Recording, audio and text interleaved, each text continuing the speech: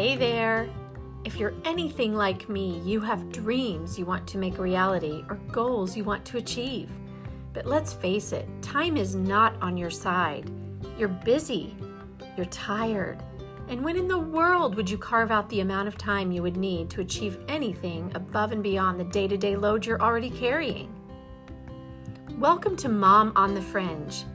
I am your host, Amy Matthews Mutville.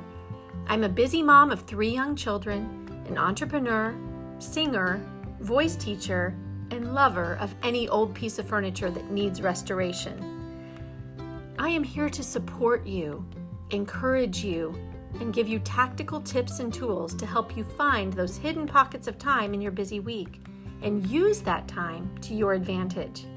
Let's get started.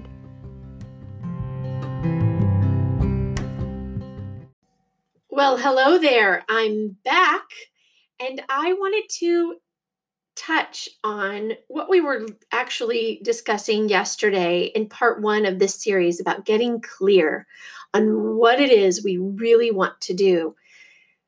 I didn't expect when I started writing out this podcast series that I was going to talk about the thief of comparison, but I felt like it was so necessary because I think in a lot of cases, comparison is what really influences what next moves we're going to make in our lives.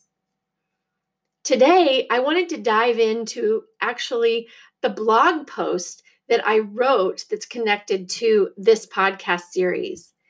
And it is actually called, dun, dun, dun, same title, Getting Clear on What You Really Want. I wanted to read this blog post to you in case you're not in a place where you can actually read.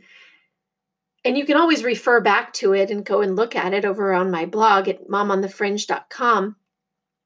But I wanted to talk about this because it actually addresses another thing that I think is more on the positive end. We talked yesterday about comparison, but I think we can actually start to talk about admiration and finding traits in other people that we really actually want to emulate. So whether it's on the playground, at a birthday party, or over a glass of wine with a good friend, there always seems to be a common theme in our conversation. It's time or the lack thereof. Everyone is pressed for time. But moms seem to be more pressed for time, about 1 billion times more than anyone else I know. I mean, I didn't do any scientific research here, but I'm pretty sure my estimate is accurate. No offense if you're busy and you're not a mom, really. Are you offended that I said that? Sorry. But here's the deal. For many of us moms, our goals and dreams don't go away just because we have umpteen kids we have to feed. Again, that's an exaggeration. I only have 3. 3 kids. They're beautiful, and I adore them, and I love spending time with them. But let's face it, when they're around, it's not like I can just go work on my blog or paint or journal or learn a new skill or achieve tasks that require concentration. I mean, I can barely get the laundry done, the dishes washed, the cooking for that evening's dinner prepared, or let's face it, even go to the bathroom for 1 minute without hearing someone try to murder someone else in the next room. However, even though the odds tend to be against us, we see more and more moms getting you-know-what done and achieving their dreams than ever before. So the question I ask is, how in the actual world is this possible? Well, while I don't have all the answers, I think there are some pretty tried and true commonalities among moms who are able to make their lives work really well for themselves and their families on the fringe of their hectic, busy days. And I want to share those with you here today by talking about how we get to this point of figuring out what it is we really want to do. Because I really feel like that's the secret behind it all, is figuring out what it is we're really supposed to do. Because let's face it, we will not have momentum to keep going when the going gets tough if we don't know for sure. Before we get started, I want you to think about who you admire and what they're doing. So you might think that that's a little bit contradictory to what we were talking about yesterday in comparison, but it's actually not. I feel like admiration is the other side to the coin. We can either compare and feel terrible about ourselves because we're not doing the things that someone else is doing, or we can admire someone, learn from them, and emulate what they're doing if it appeals to us and appeals to our values and our priorities for our lives. Now, you might admire a lot of people for different reasons, but as you read this, I want you to think about someone in your life who seems to have it all sort of figured out. Now, we know that's not true, that they have it all figured out. And this person that you're thinking about is probably not anywhere near perfect. Who is? But she seems to have her niche or her passion or her higher purpose, and she's making it work for herself and her family. Can you get a visual of someone in your life that you would love to emulate? Now, before you go off dreaming this person up, I want you to actually know her and not just follow her on social media platforms. I want you to know her struggles as well as her successes. Do you know this person really well? Is she someone you could call up and ask about how she's doing it all? Because if you don't know her, you might have a preconceived idea of who she is and not really have the back end of how her life is actually going. The point is, I want this to be a real live person in your life.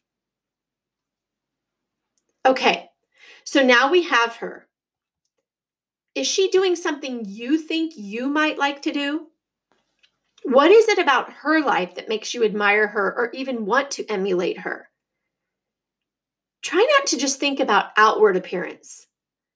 Although it's not wrong to admire another woman's beauty or style, but I want you to think a little deeper about what makes this person so special.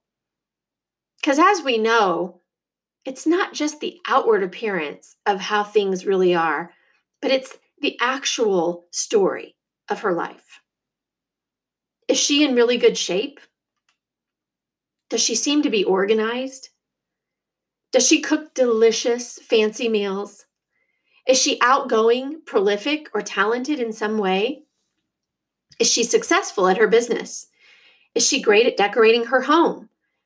Does she seem to really have her spiritual life in check and her beliefs and how she lives those beliefs out in her daily life? Does she have a thriving marriage? I mean, the list could go on of all the things you're going to think about with this person. Now, I want you to think in terms of admiration, like I said, and not jealousy. We're specifically talking about traits you admire, okay? So, what stands out to you? I want you to do a little digging, and I want you to get out a piece of paper and your favorite pen. Doesn't everyone have their favorite pen? I certainly do. And write down anything that comes to mind about whatever it is you would like to be more of or have in your life. If you've never created a dream board or brainstormed, this exercise might feel a little silly, but bear with me. Your dreams are not a waste of time. And this process will eventually get us somewhere, I promise. And if you don't have, if a blank piece of paper sounds scary to you, I've also included a download with this episode that you can go and download and get a little guide that helps you to brainstorm. I know it seems silly, but again, bear with this process because I think it's really important that you are able to think about the traits you admire in someone else and not think about them in a way that is depressing for yourself, where you feel like, oh my gosh, I'm not achieving anything. And here this person is so great and I'm terrible. No, that's comparison. That's what we were talking about in this episode series before. What I'm talking about now is finding things you love in other people and wanting to develop yourself in that way. We have a great guide, by the way, for who we would love to emulate, and that's Jesus. I firmly believe he is who I want to emulate above anyone else. But there are people in my life that I can look back and think, oh yeah, I want to emulate them because they represent emulating Jesus to me. I want you to do a little digging, and I want you to, like I said, if you need this downloadable worksheet, check it out, get it. I urge you, because it will help you go through this exercise. And I'm serious, it'll probably take you 2 or 3 minutes tops. It shouldn't take you any longer. It should be able to be something you just immediately can look at and go, yes, I know how to do this. Okay? So don't spend too much time on it. But your dreams are not a waste of time. And this process will eventually get us somewhere. Okay, so have you done it? If you're in the car, on your treadmill, or you're washing dishes, I want you to come back to this episode, and I want you to go into the show notes, and I want you to download this worksheet, or get out a piece of paper. You don't have to download the worksheet if it doesn't work for you, but get out a piece of paper and brainstorm someone that you really love and the attributes that that person has that you would love to have in your life. Okay? So once you've done that, I want you to look at what this brainstorming piece of paper says. Were you really honest with yourself? No answer on that paper is wrong either. And you don't have to show it to anyone. Once you make this, you can actually throw it away. But I advise you to keep it somewhere that you can either look at it daily or put it up somewhere on a board so that you can begin to think about how you can make changes in your life and how you can get really clear on what you want based on some of these observations about others. A lot of times we don't think about other people's positive attributes and consciously want to emulate them. A lot of that's done in our subconscious, and we do it without thinking, or we don't, right? But I want this to be an exercise for you on really getting honest about what you want. And I want you to circle the things on your paper that really stand out to you. And I want you to focus on those things, and I want you to think about them a lot. My next question to you is, what would your life look like if you were able to incorporate these things you wrote down in your life? Now, maybe some of them are something that you would do over a long period of time. So if you wrote down a lot of things, I want you to take the top 5 things, and I want you to really focus on how can you develop these 5 things one at a time, because we can never do something all at the same time. If you were trying to change 5 different things about yourself, you'd get really discouraged if you tried to do it all at the same time. So those 5 things that you could work on in your life over the span of a year, one at a time. What would your life look like if you were able to even make one of these things happen this year? I believe it's completely doable. It's just a matter of putting all the steps in place to get there. Thank you so much for listening today. Go into those show notes, download this brainstorming guide, and I'll see you back here tomorrow.